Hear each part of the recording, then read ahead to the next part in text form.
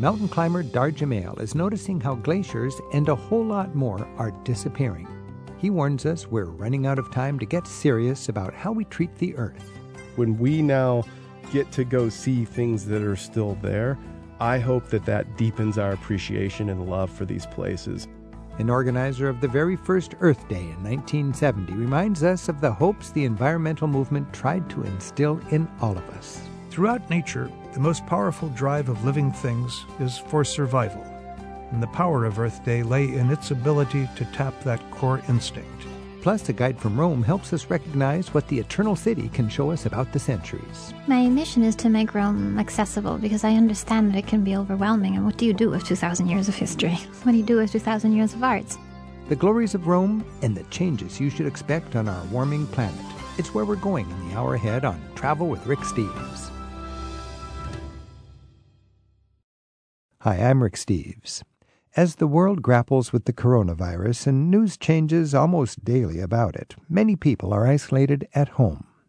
But our travel dreams are free to bounce all over our world.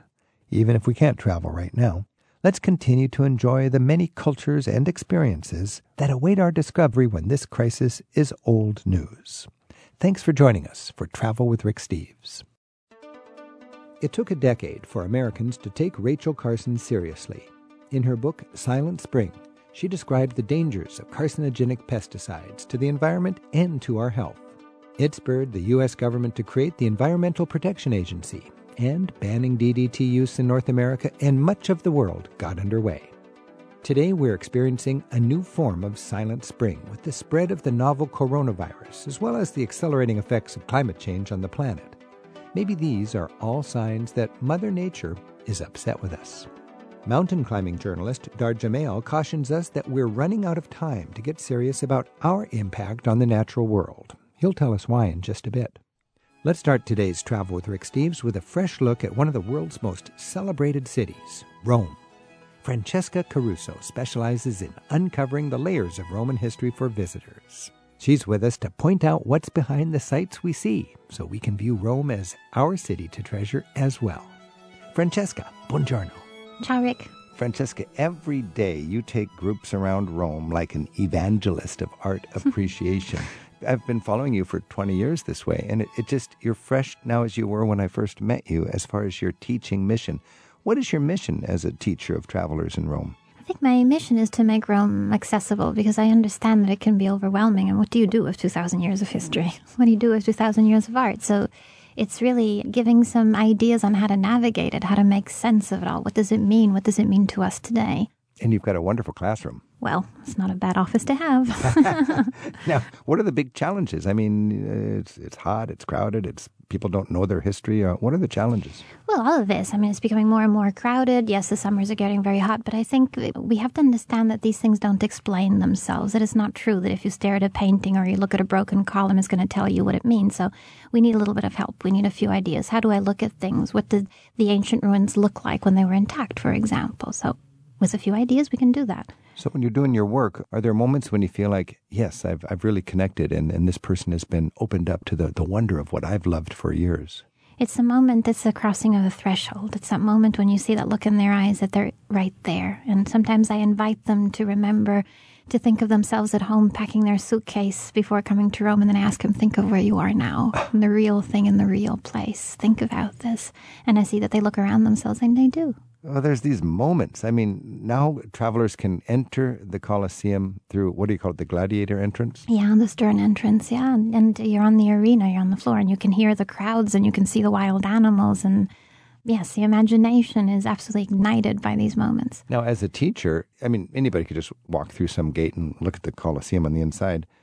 It must be nice for you to be able to have an entry that makes sense for the story that you're trying to tell. Well, I think the story is the part. I don't think, after 20 years of talking about these things, I think that it's not so much the stones in themselves, it's what the stones have to say. I mean, the idea that the stones carry cultures, they carry stories that we can think about and we can understand the past, but we can also understand ourselves and having a conversation with those stories. So in other words, the art can actually be more than just enjoying something fascinating or beautiful. It can have meaning. It can have importance. Well, the What's an Colosseum. example? Well, the Colosseum. I mean, the Colosseum is bricks and stones, but the Colosseum is a place of violence. It's a place of politics. It's a place where there's the ethical, moral issue that comes up. What does it mean that these people went there to watch death all day long? So it becomes an occasion to reflect on the use of violence and propaganda. I think that's so interesting because a lot of people go, oh, those Romans. I mean, arena, the word is sand, right? To soak up the blood. Absolutely. That's why it's called an arena, because it was covered with sand. So all the bloodshed on the opening celebration of the Colosseum, how many animals were slaughtered? It was 9,000 or something like that. I always recommend working with perception. I mean, to also think, okay, violence, but what if I had been an ancient Roman sitting in the audience and I saw my first lion, never having seen a photograph of a lion, not knowing what a lion looked like, and a lion pounces out of the floor for the first time.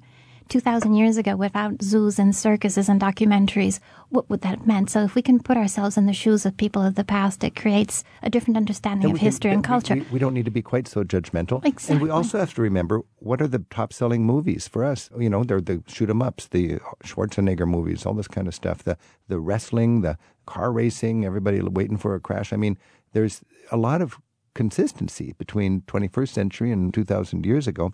My challenge as a tour guide, and I would imagine yours too, is helping people see things in that context. I mean, today we go to Rome, and it's a modern city sitting on the ruins of a city that used to have 1 million people in it. There were 1 million people in Rome 2,000 years ago.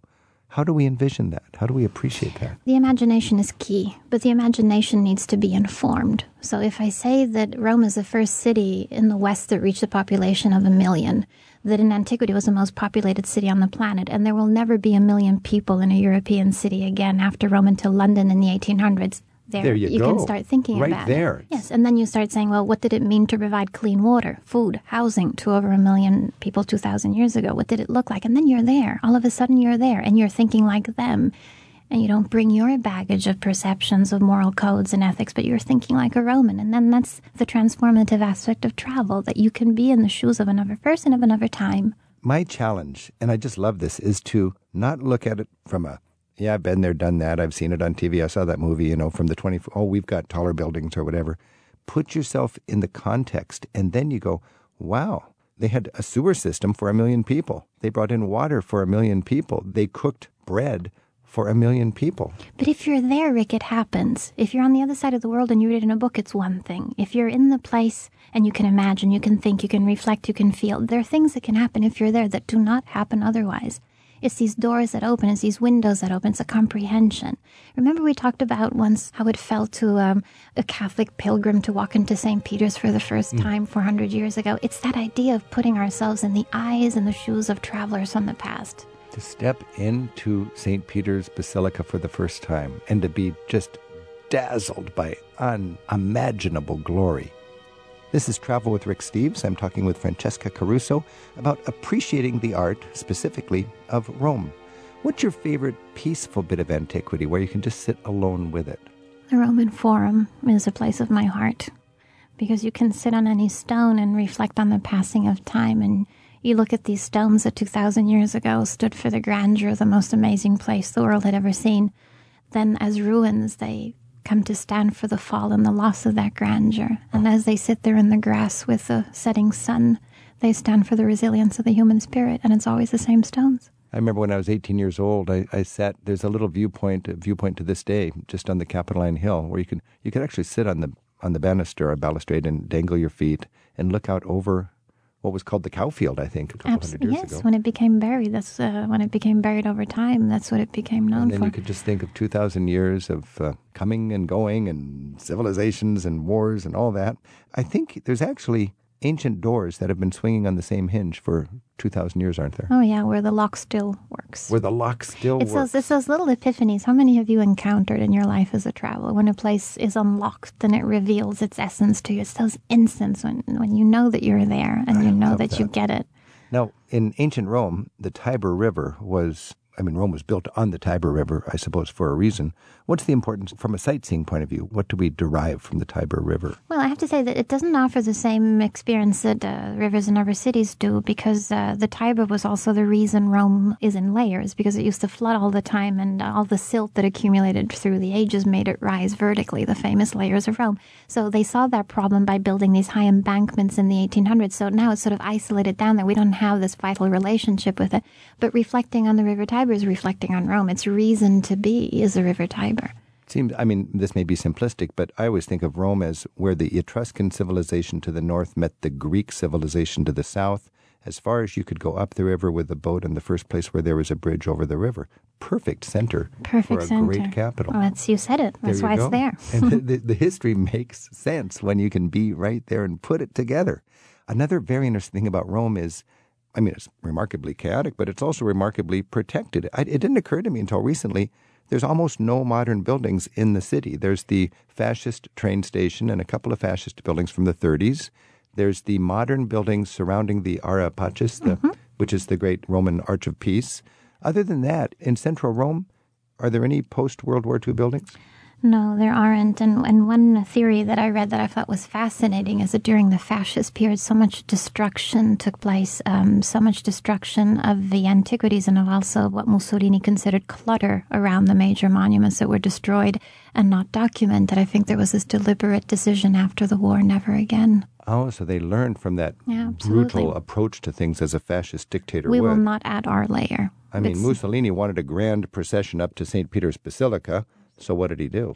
Yes, and then he wanted to be able to see the Colosseum from the window of his, so he destroyed a whole medieval neighborhood. Absolutely. So never again. Francesca, it's easy to get overwhelmed in Rome by the outdoor sites and forget the indoor sites. Very briefly, what are a couple of galleries that you should see to make sure you're going to get a proper appreciation for all the marvelous statuary that has been taken in out of the acidic air so it can be properly preserved?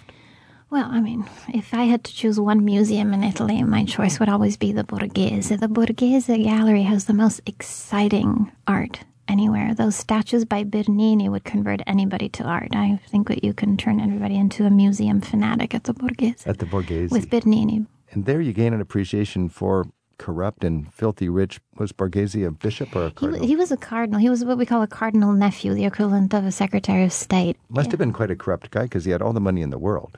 Well, you know, helps to be the Pope's nephew. And he had a big palace in the middle of the big garden. And Bernini was basically, you got Bernini for your decorator. Yes, I mean, he commissioned these 4 fantastic statues to him. But I was thinking that these cardinals and these rich aristocrats were really like American millionaires who collected art in their great mansions to show off their power and their status. It's very similar. There are all sorts of parallels that can be drawn. This is Travel with Rick Steves. We've been enjoying a little art appreciation in Rome with Francesca Caruso. Francesca, you've dedicated a beautiful life to showing Americans the wonders of Rome. What's the most gratifying thing for you when you take your groups around? As a Roman, it's, I think, when people realize that Rome belongs to them too. That in everybody's background and the words that we use in English and the thoughts that we think, there's a little bit of Rome. And so Rome's everybody's home. It's everybody's city. That's what I like the most. That's a beautiful sentiment. Thank you so much. Thank you for having me. Francesca Caruso's website includes tips for touring Rome. It's at francescacaruso.com. You won't want to miss what journalist Dar Jamail has to tell us about what you and I have to do to reverse the climate disruption that's unfolding all around us. That's next on Travel with Rick Steves. The Earth is changing before our eyes. We're seeing a surge in Amazon rainforest wildfires, bleached and dying coral reefs, melting glaciers, and flooding coastlines. As mountain climbing journalist Dar Jamail puts it, the Earth is in hospice. In his book, The End of Ice, Bearing Witness and Finding Meaning in the Path of Climate Change, Jamail travels the world to find some of the most devastated areas impacted by climate change and to find meaning in what's rapidly happening to the Earth. Dar, welcome to Travel with Rick Steves. And I got to say, this is one of the most depressing books I've ever read. The Earth in Hospice. I mean, we've been talking about what can we do? What can we do? And to be blunt, we're not doing much, are we? We're really not. And well, first of all, Rick, thanks for having me on your show. It's an honor. And secondly, thanks for talking about this challenging topic on a show for We usually travel, myself included, to appreciate the world and live and have joy. And now this has to be part of that conversation. It's got to be part of it. I mean, I always like to remind people, Thomas Jefferson wrote, "Travel makes a person wiser, if less happy." I mean, there's a reality out there, and I don't want to go to my grave in denial. We want to be engaged. Yeah, and that's a great quote. It's important. Well, Yeah. it was a hard book to write, but my one goal for the book was that people would actually finish reading it and then want to go be out on the planet in nature, and wherever that place is. Wouldn't that be something if everybody just became enthusiastic about nature? That would be a big step in the right direction. I think it's the first step any of us have to take, because I think the core cause of the climate crisis is our fundamental disconnect from the planet. As we become more and more urbanized. Exactly. Everywhere. I mean, how many people sit under the stars like we did when we were kids and count meteorites? Or what is it? I don't even know what it is. Meteors. Right. Riding across the sky. Exactly. And being awe and being in amazement. Being in awe of nature. To show respect. Well, you start your book in awe of nature. I mean, talk about grabbing my attention from the first paragraph. You're in the darkness, deep in a crevasse, looking up at a little slice of light. Why did you start your book there, and give us a little bit of that experience? One reason is I wanted to get people's attention. You sure got mine. As that fall got my attention. See, I was on a climb in a mountain range just outside of Anchorage, Alaska, and I took a fall down a crevasse, and it was my first really big fall into a crevasse. And so it was a very harrowing moment where I was on a 2-man rope team and almost pulled my partner in with me just from the force of the fall. But he stopped right literally on the edge. So I'm hanging there dangling over an abyss that I could not see the bottom, just blackness below me and looking up. And I chose to open with that because it really was shocking to me to have that fall and fall about roughly 15 meters or so down, and then realize that all that ice above me was going to be melted off in short order. And so that was really the impression that I wanted to leave people with. Not short enough for your particular situation there. Right, in that particular instance. So, right. and your partner couldn't do anything, so you had to wait for your other hikers to come and get up there, and then they finally pulled you out. Yes, very, very harrowing. But indeed. you got close to ice, and the name of your book is The End of Ice. You're a mountaineer, and that sort of informs your view, or it shapes your perspective on climate change. How has climbing mountains tuned you in to the wonder of nature and the tragedy of climate change? Right. The book is titled thus, and 5 of the 9 chapters are very Alaska-centric because I moved up there in 1996 and lived there for 10 years. And so even though I wasn't aware of the climate crisis and wasn't a journalist, just spending so much time in the mountains, I was seeing firsthand these dramatically receding glaciers and the disrupted weather patterns across Alaska, even back in the mid-1990s. So the seed was always there. And then about 5 years ago, I realized that this is the book I really want to do.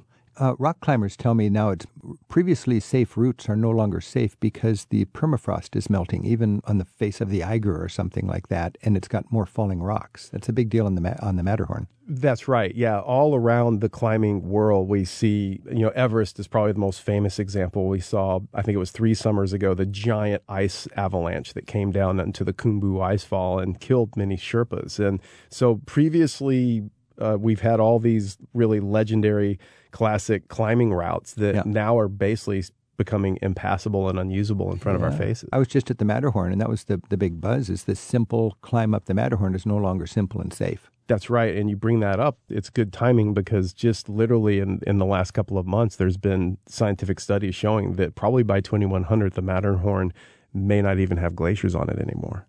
This is so heartbreaking. And you say, I've never even considered this before, but the Earth is in hospice. You write, coming aware of the wounds climate disruption has caused to the mountains and glaciers I've come to cherish over the years, felt like watching a dear friend with a terminal illness. That is really what it's felt like for me. And in fact, I just got back from a trip to Alaska to give some book readings. And it was, for example, on November 20th, I gave a reading at the University of Alaska and in Anchorage, and it was 48 degrees outside and raining. On November 20th in Anchorage, Alaska, it's supposed to be minimum 20 degrees colder than that up there. And rain, it felt like spring breakup. And it's heartbreaking to watch these places that we've always, that I've known and loved for a long time changing so dramatically. Like when you go to Switzerland and expect to see beautiful, magnificent mountainscapes with glaciers, And we know now in Switzerland, they're literally in late summers putting white blankets on the glaciers to try to preserve them, give them a little bit more time. I mean, that's just a heartbreaking thing. And I think it's important for us to note that and not try to avoid it. Well, yeah, we need to be honest with this. And this whole hospice idea, when you visit a loved one who's terminally ill, you're comforting them as they leave this world. When you visit a loved one who's very sick, you hope and pray they get well. Are you saying we're beyond the hope and pray you get well with planet Earth? Well, for a lot of systems we are, and it's not just my opinion. I'm very careful to cite scientists and scientific studies when I talk about this. So, for example, the Great Barrier Reef being in terminal stage, I mean, that's coming from scientific studies. So, yes, the Great Barrier Reef. So, and that's a snowballing thing. I mean, when the reef is in terminal, that means a whole ecosystem is going to be messed up. Right. And so no longer a place to go visit, or certain glaciers, or, the parts of the Amazon, et cetera, et cetera. So this, I think it brings into focus when we now get to go see things that are still there. I hope that deepens our appreciation and love for these places and gratitude. Like, look at this amazing planet that we live on. And I get to go spend time with this glacier, reef, rainforest that's still here now. And that should inform what I do and how I behave in my daily life as well, so that hopefully that will be preserved a bit longer. Dar Jamail spent a decade as a war reporter covering Iraq and the Middle East. When he returned to America to enjoy the mountains and the glaciers he once climbed, he found the peaks and icy ledges he remembered were shrinking. In his book, The End of Ice, Bearing Witness and Finding Meaning in the Path of Climate Change, Dar explores what we're losing from Alaska to the Great Barrier Reef. But it's also a renewed appreciation for Earth's beauty, at least while we have it. His website is darjamail.net, spelled D-A-H-R-J-A-M-A-I-L, darjamail.net. So Dar, go enjoy the world, embrace it, celebrate it, but let's be honest about what's coming up. If you believe in science, if you believe in what the general consensus among scientists is, pulling out all political, pulling out all economic distractions, because I think a lot of people's grip on reality is shaped by their stock portfolio and this sort of tragic, sort of lousy priorities. We've got some really big environmental events ahead of us. I just want to talk briefly about a few of these things. You're talking about a kind of a methane burp. What does that mean? One of the big concerns in the Arctic is in the shallow Arctic seabeds are trapped in the subsea permafrost, what's called methane hydrates, vast amounts of methane, which is a greenhouse gas 85 times more potent than CO2 on a 10-year time scale.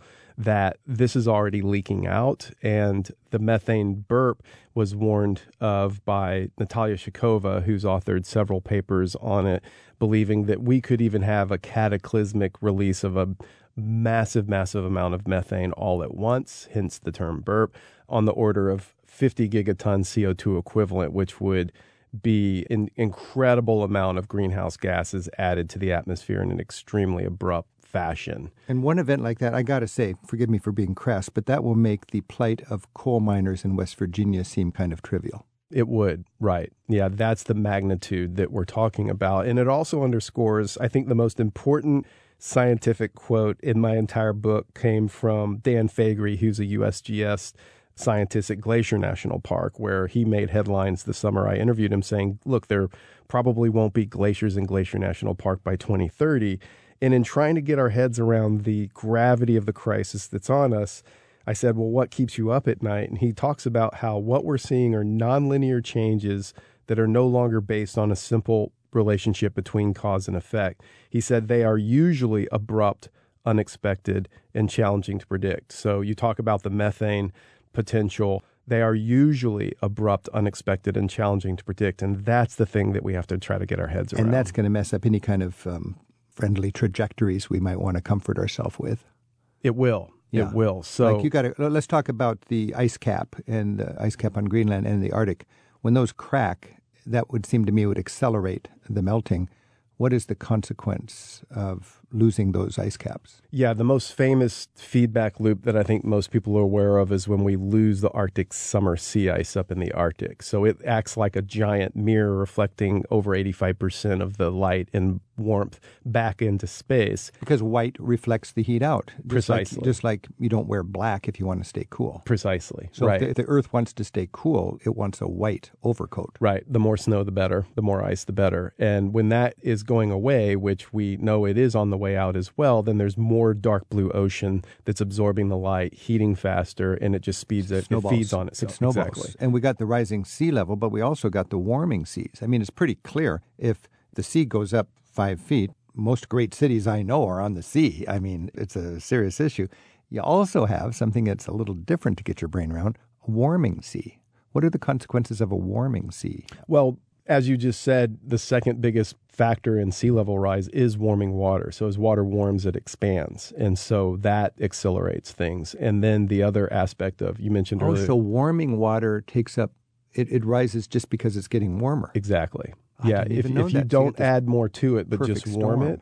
Yeah. And then the other aspect that you mentioned earlier about reefs is it increases the amount of coral bleaching events that we're having. So it's harder for coral to exist when you're really warming up the temperatures. And these coral reefs, they're nice for scuba divers and so on, but they're also nice for the survival and health of our entire ecosystem. If you think of the huge, giant, the barrier reef outside of Australia, when that dies, that's the biggest organism on the planet, I think. It is. What's the consequence? What are the snowballing effects of losing that huge life form? Well, 1/4 of all marine species spend some part of their life on reefs. So when we lose the biggest reef on the planet and so many of the other smaller reefs, then a huge amount of marine species are going to be immediately and dramatically affected, not even talking about what happens to tourism and economic consequences of, for example, the country of Australia if you lose the Great Barrier Reef.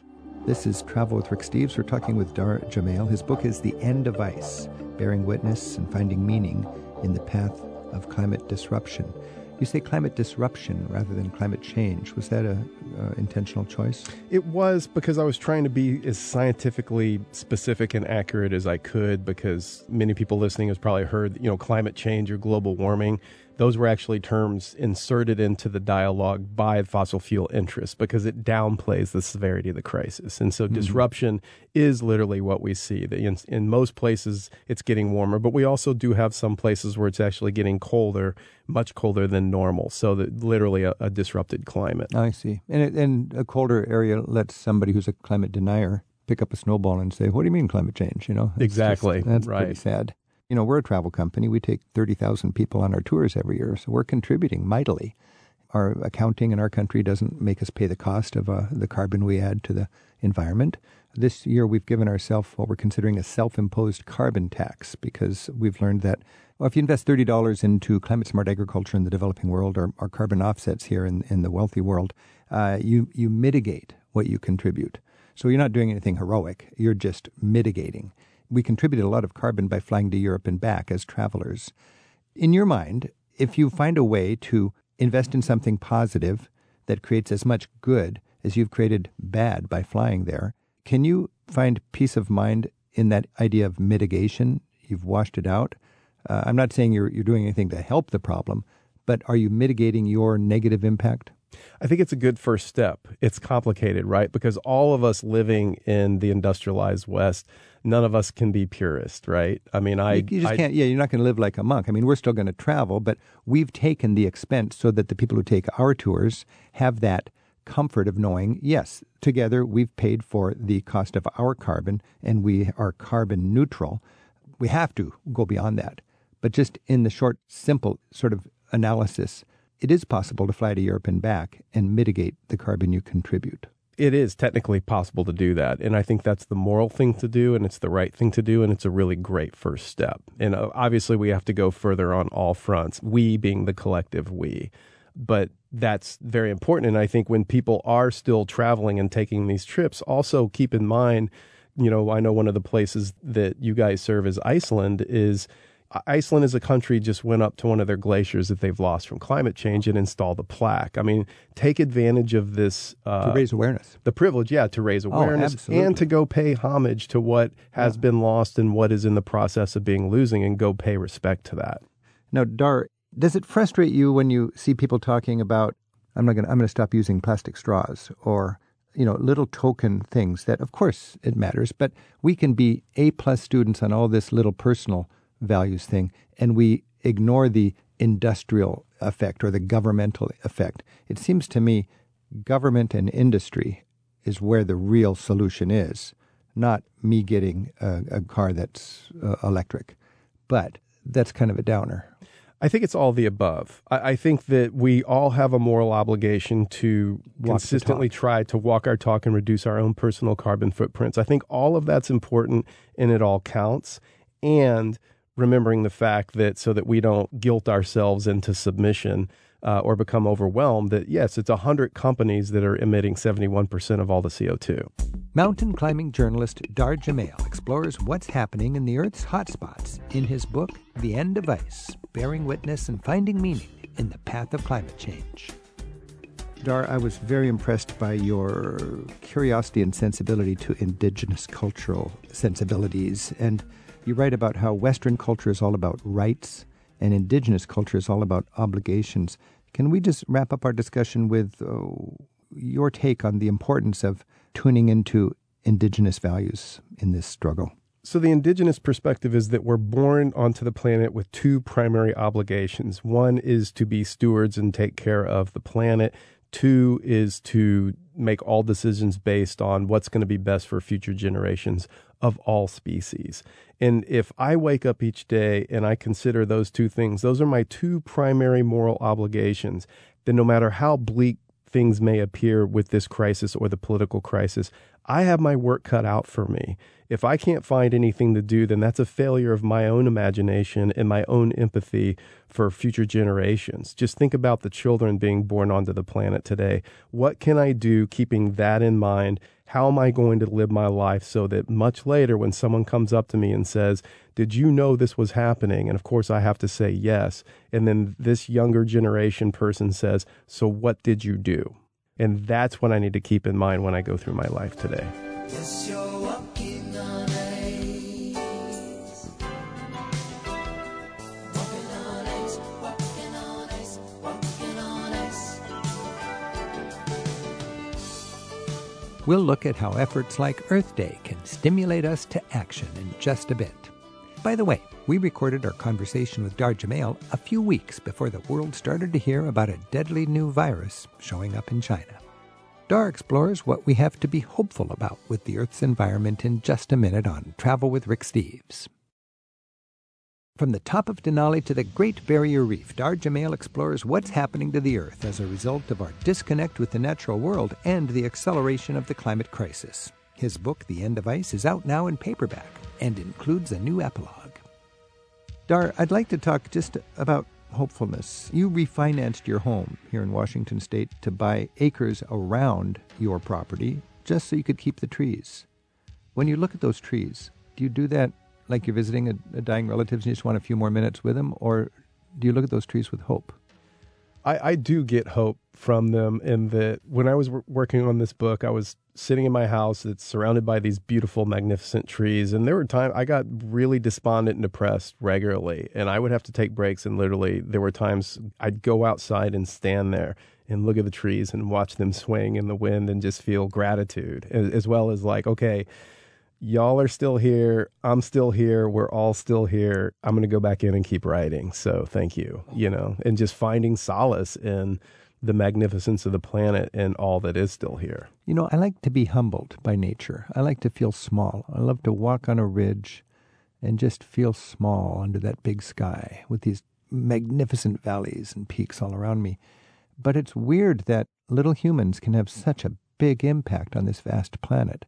How is it that we can have the power to change the entire climate? It is amazing that we, as this small species on the planet, has managed to find a way to extract so much oil and gas and then burn it and emit it into the atmosphere in such a short amount of time. That's how it's been made possible. I mean, Is that fundamentally what it is? It's burning fossil fuels? it is. Yeah, That's I mean, really that's it. If the we- primary cause. If we managed, does that give us any hope? Maybe we're going to come to the solution 50 years too late. Well, we already have the solution. We already know what needs to be done. We need to stop emissions. We need to switch to renewables. We need to change this consumerist capitalist lifestyle. And we already have the technology to do it. We already know how to make renewables. We have the capacity to do it. All these things we know, regenerative agriculture, all of this, designating more wildlands on the planet, protecting what's already here. We know how to do all this. The only thing that's lacking is political will. Political will. In Norway, to have a Tesla is a cheap car because they get so many tax advantages. You have a Tesla, it's cheaper than buying a regular Honda Civic, Right. And so Because when you look at the big picture, because you get all of this government incentives to do that, to be green. We need government proactivity, I would think. Right. And that's why governments have to lead, because the pace of the change and the scale of it could only be incorporated on the timeline that we have to have if global governments get on the ball. And we do see some examples of this in Scandinavian countries and places like Okay. Iceland. So as I started this interview, this is one of the most depressing books I've ever read. Is there any point to have hope? Is hope just delusion? Or if you were going to say, yes, there is a little hope, what would it be? It's really hard information and it is difficult to take in, but I think we have to have an accurate prognosis to go forward. The way I describe it is, if you're going to do a backcountry trip, you need an accurate, most updated topographical map you can get. And you look out the landscape of the planet now and the climate crisis, and I mean, it's grim, but we need to know that in order to make informed decisions. And I think if there is hope, it's that, okay, I can see very clearly what's going on, and that's going to inform my decisions. And I'm going to be making very different decisions in my life, knowing how tenuous the situation is, not just right now, but for all future generations. And that's going to inform my decision making. I think that puts us in a position now where we can have an amount of awareness and then respond accordingly that we just didn't have before. Do you have a sense that there are smart people that understand the reality that simply deny it because it's not good for their personal financial bottom line? Oh, absolutely. I mean, there's that old famous quote. I've seen it attributed to Aldous Huxley, who says it's awful difficult to get a man to believe something he's being paid not to believe. Have you thought about this notion that in the last generation, corporations have been redefined as entities that have a legal obligation to profit maximize in the short term for their stockholders? And because of that, they cannot consider long-term sustainability. They have to make the money now and make it fast. And if the leaders of those corporations don't embrace that, they find different leaders. That's right. That's right. So the whole entire system is infected with Wetiko. And that's why the whole entire system has to be changed. And contentment, therefore, is almost subversive. But Exactly. materials, you cannot be content. That's right. We were growing at 2% and it's a crisis. So we have to throw out this political leader and get another political leader so we can grow at 4%. That's right. When the growth is actually the problem. The growth is the problem. Right. So what about, and that's where, gratitude as radicalism, right? Because if you're grateful for Gratitude what as you have, radicalism. Oh, baby. then you don't need anything. And you Yeah. definitely don't need to go to the mall. See, there was a movement in Scandinavia that I was really into. It's called The Future in Our Hands. And the whole basis of that political movement was we are satisfied materially. Let's move up Maslow's hierarchy of needs and have more meaningful lives and be more sustainable. Perfect. It's a beautiful thing that's so Scandinavian. And it would be stomped out here politically Right. in the current sort of discourse. This is Travel with Rick Steves. We're talking with Dar Jamail. He's written a book called The End of Ice, and it really is a call to action. It's a harsh look at where we are and why we are. And we are where we are because of us. There's no other excuse. It's our values, it's our inability and refusal to be honest with the future and where we're going. In your travels, you went to a lot of great places, and it just heightened your awareness. Just very quickly, tell me what you discovered when you went to the Florida coastline. So the Florida coastline is basically the front lines of the climate crisis regarding sea level rise. And essentially, all that's going to go away. I mean, to cut to the chase, the sea level rise experts that I spoke with there at University of Miami said, one of them in particular said, we could be looking easily at 10 feet well before 2100. So add 10 feet to South Florida, and he literally pulled up the maps and shows me what that looks like. And all of South Florida now looks like the Florida Keys. And of course, the Florida Keys are long gone. So if you have property on the coast of South Florida, what do you think you should do, right? A rational person would be selling it yesterday and mitigating anything that could be toxic there for future generations, which is what this scientist is advocating. And instead, you look down there and it's like every fourth building has a crane on it. I mean, it's a construction zone. The real estate market is still going forward, yet you also simultaneously have banks down there that won't issue 30-year mortgages. Is that the truth? That's the truth. The banks see it. Some of them. Whoa.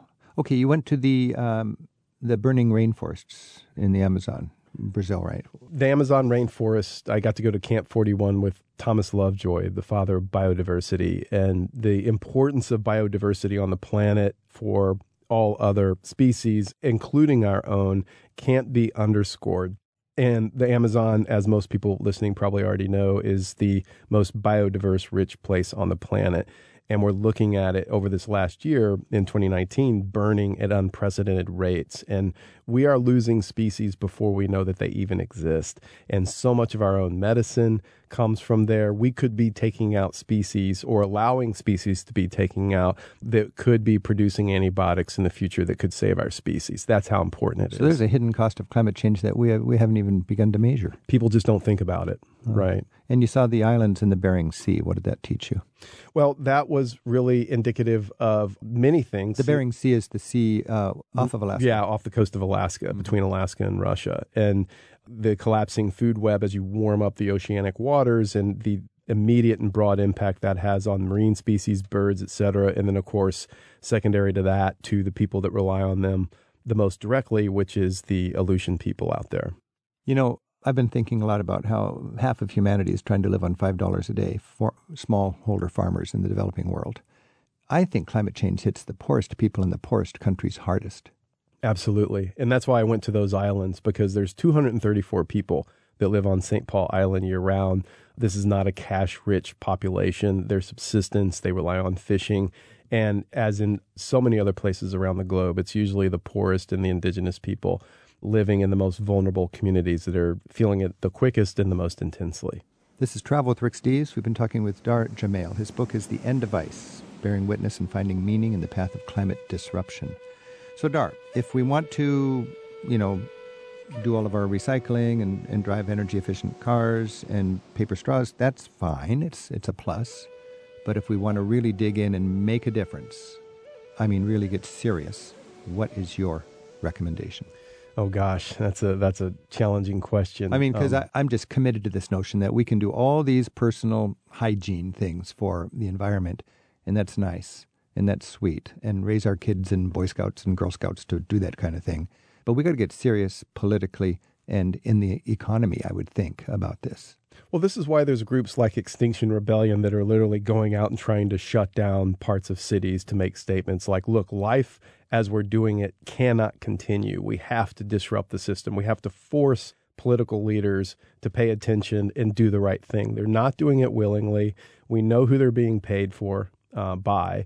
And so we have to force this change. And so I think each person now, we stand at a point in history where each one of us has to decide, okay, given what's at stake, literally possibly even the continuance of our own species, and me being answerable to future generations of humans, what am I going to need to put on the line so that I can answer them with integrity and with dignity about knowing what we know right now, what's happening to the planet? What am I willing to do to force the change that's necessary in my own life as well as on the broader scale? So I'm not ready to do civil disobedience. I'm ready to advocate in government and consume as if I can shape the future by how I consume. Can you talk a little bit about those avenues for progress or hope? It's like everything counts is my broad brushstroke, that, all the personal stuff from, how much I can lower my carbon footprint on an annual basis to advocating to what you're doing to offset travel, all of that, it counts and is important. I think each one of us, I basically in the book talking about the importance of going into nature and listening and being really, really quiet. And whether it's meditating or going to a mountain ridge or the ocean or a river, but just really ask, what can I do to serve the planet, and then really, really listen. And I think whatever comes up that really moves me, then that's what I need to go do. And that's how I got the inspiration to do this book. And that's how I found the inspiration to do my next book, which is on indigenous response to the climate crisis. But the importance of listening, which is essentially reminding people what indigenous populations have always known, which the earth will organize herself. The earth will give each one of us whatever our own personal, unique messages to go do to serve her. Does it matter that the United States is not in the Paris Climate Accords? Well, it really is important, the fact that one of the biggest CO2 emitters on the planet is not taking a leading role in the solution. It's actually a statement. It's a symbolic statement that, not only are we going to not take the lead in doing the right thing, but we're going to just completely pull out and not want to even be cursorily part of the solution. It's insulting, and it's a statement. It's basically a thumbing of the nose at other countries, which happens to be the majority of the rest of the world. Countries are at least acknowledging that there's a crisis. Whether or not they're doing enough, we can talk about that. But at least most of the rest of the world acknowledges. Certainly, most European countries, some of the leading countries starting to make changes. It creates a forum where you can challenge each other and share information, right, in a constructive way. Right. But right. What do you say to people in the United States that will counter by saying, yeah, but these poor countries are making a huge contribution to climate change, and you're asking us to take more of a financial hit than they'll take? It's just not fair. Well, it is fair in that if you look at CO2 emissions, we're one of the leading emitters on the planet. Ergo, we have a responsibility to take on more of the burden for trying to find the solution. And it's simply, if you look at per person CO2 output, by far and away, Americans, we're one of the leading, us, China, Russia, India, that's it. You take those countries out of the picture and we have far, far, far less of a crisis. Dar Jamail, thank you so much for your commitment to this issue and working to raise awareness, because we are all in this together. The book is The End of Ice, Bearing Witness and Finding Meaning in the Path of Climate Disruption. Thanks, Dar. Thank you, Rick. He grew up in a small paper mill town on the Columbia River. On a clear day, Dennis Hayes could see 3 snow-capped mountains. He could also see mile-wide clear-cuts in the local forests. The very waters that Lewis and Clark fished now had incidents where thousands of fish were killed off by effluent from the mill. The scent the locals called the smell of prosperity was actually laced with sulfur dioxide and hydrogen sulfide. While the pulp mill provided an income for his father and most of his neighbors in Camas, Washington, Dennis knew from an early age that if there was to be anything for future generations to enjoy, we needed laws to protect the environment. Dennis Hayes became the national coordinator of the first Earth Day in 1970 and turned it into an international observance 20 years later. Let's take a moment to revisit his comments, which we aired 5 years ago on Travel with Rick Steves, and to share his hopes for where we should be during Earth Day's 50th anniversary, which we observed last month, in the middle of a world of social distancing. Hundreds of millions of people in more than 160 nations pause each year on April 22nd to take some action for Earth Day. It's a time to reflect on the only planet in the entire universe that we know is capable of supporting human life. Hi, I'm Dennis Hayes. Earth Day began in 1970 in the United States. As its first national coordinator, I'd say that it's made 3 valuable contributions. First, it created a big tent for everyone who shared environmental values. Long before Earth Day, Rachel Carson had poignantly described the ecological collapses caused by agricultural poisons, and John Muir had extolled the vibrant grandeur of untrammeled wilderness. Activists in vibrant inner-city communities were already protesting plans to plow 8-lane freeways through their living room, and parents were terrified to learn that children breathing the polluted air of Los Angeles were inhaling the equivalent of 2 packs of cigarettes a day. But none of these interest groups, or hundreds of others, realized that they had anything in common with one another. Earth Day wove them all into something stronger than the sum of the parts, the shared fabric of modern environmentalism. Second, Earth Day established that economic growth was not the only thing of importance to the American public. The gross domestic product does not measure the quality of our lives, the robustness of our health, the creativity of our artists, or the love that we have for one another and for all of creation. Audited financial statements contain no entries for the Bill of Rights or for biodiversity. Third, Earth Day was about solutions. Humans had made all these problems, and humans could unmake them. In the 3 years following that first Earth Day, we pushed through the Clean Air Act, the Clean Water Act, the Safe Drinking Water Act, the Endangered Species Act, the Marine Mammal Protection Act, and the Occupational Health and Safety Act. We also created the Environmental Protection Agency. Even though I was just 25 years old at the time, I was recruited by Senator Gaylord Nelson to be the national coordinator of the campaign. My first sense of the true magnitude of the new force we were unleashing came in New York City. I waited on a 70-foot-high stage to address a crowd that packed the entire great lawn of Central Park. In fact, it even spilled down 6th Avenue, farther than the eye could see. The official police estimate of the crowd size at just that one Manhattan location was more than 1 million people.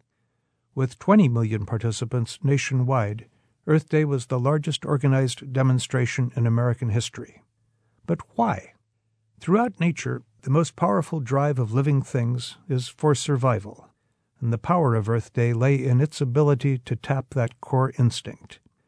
For the 50th anniversary of Earth Day, we need to find ways to tap into that survival instinct once again. Just imagine what we can do if we can work together to address the new global threats that we all have to confront. Dennis Hayes is president of the nonprofit Bullet Foundation in Seattle. His website has information about a book he and his wife Gail wrote called Cowed, The Hidden Impact of 93 Million Cows on America's Health, Economy, Politics, Culture, and Environment. It's at DennisHayes.com, and that's Dennis with one N.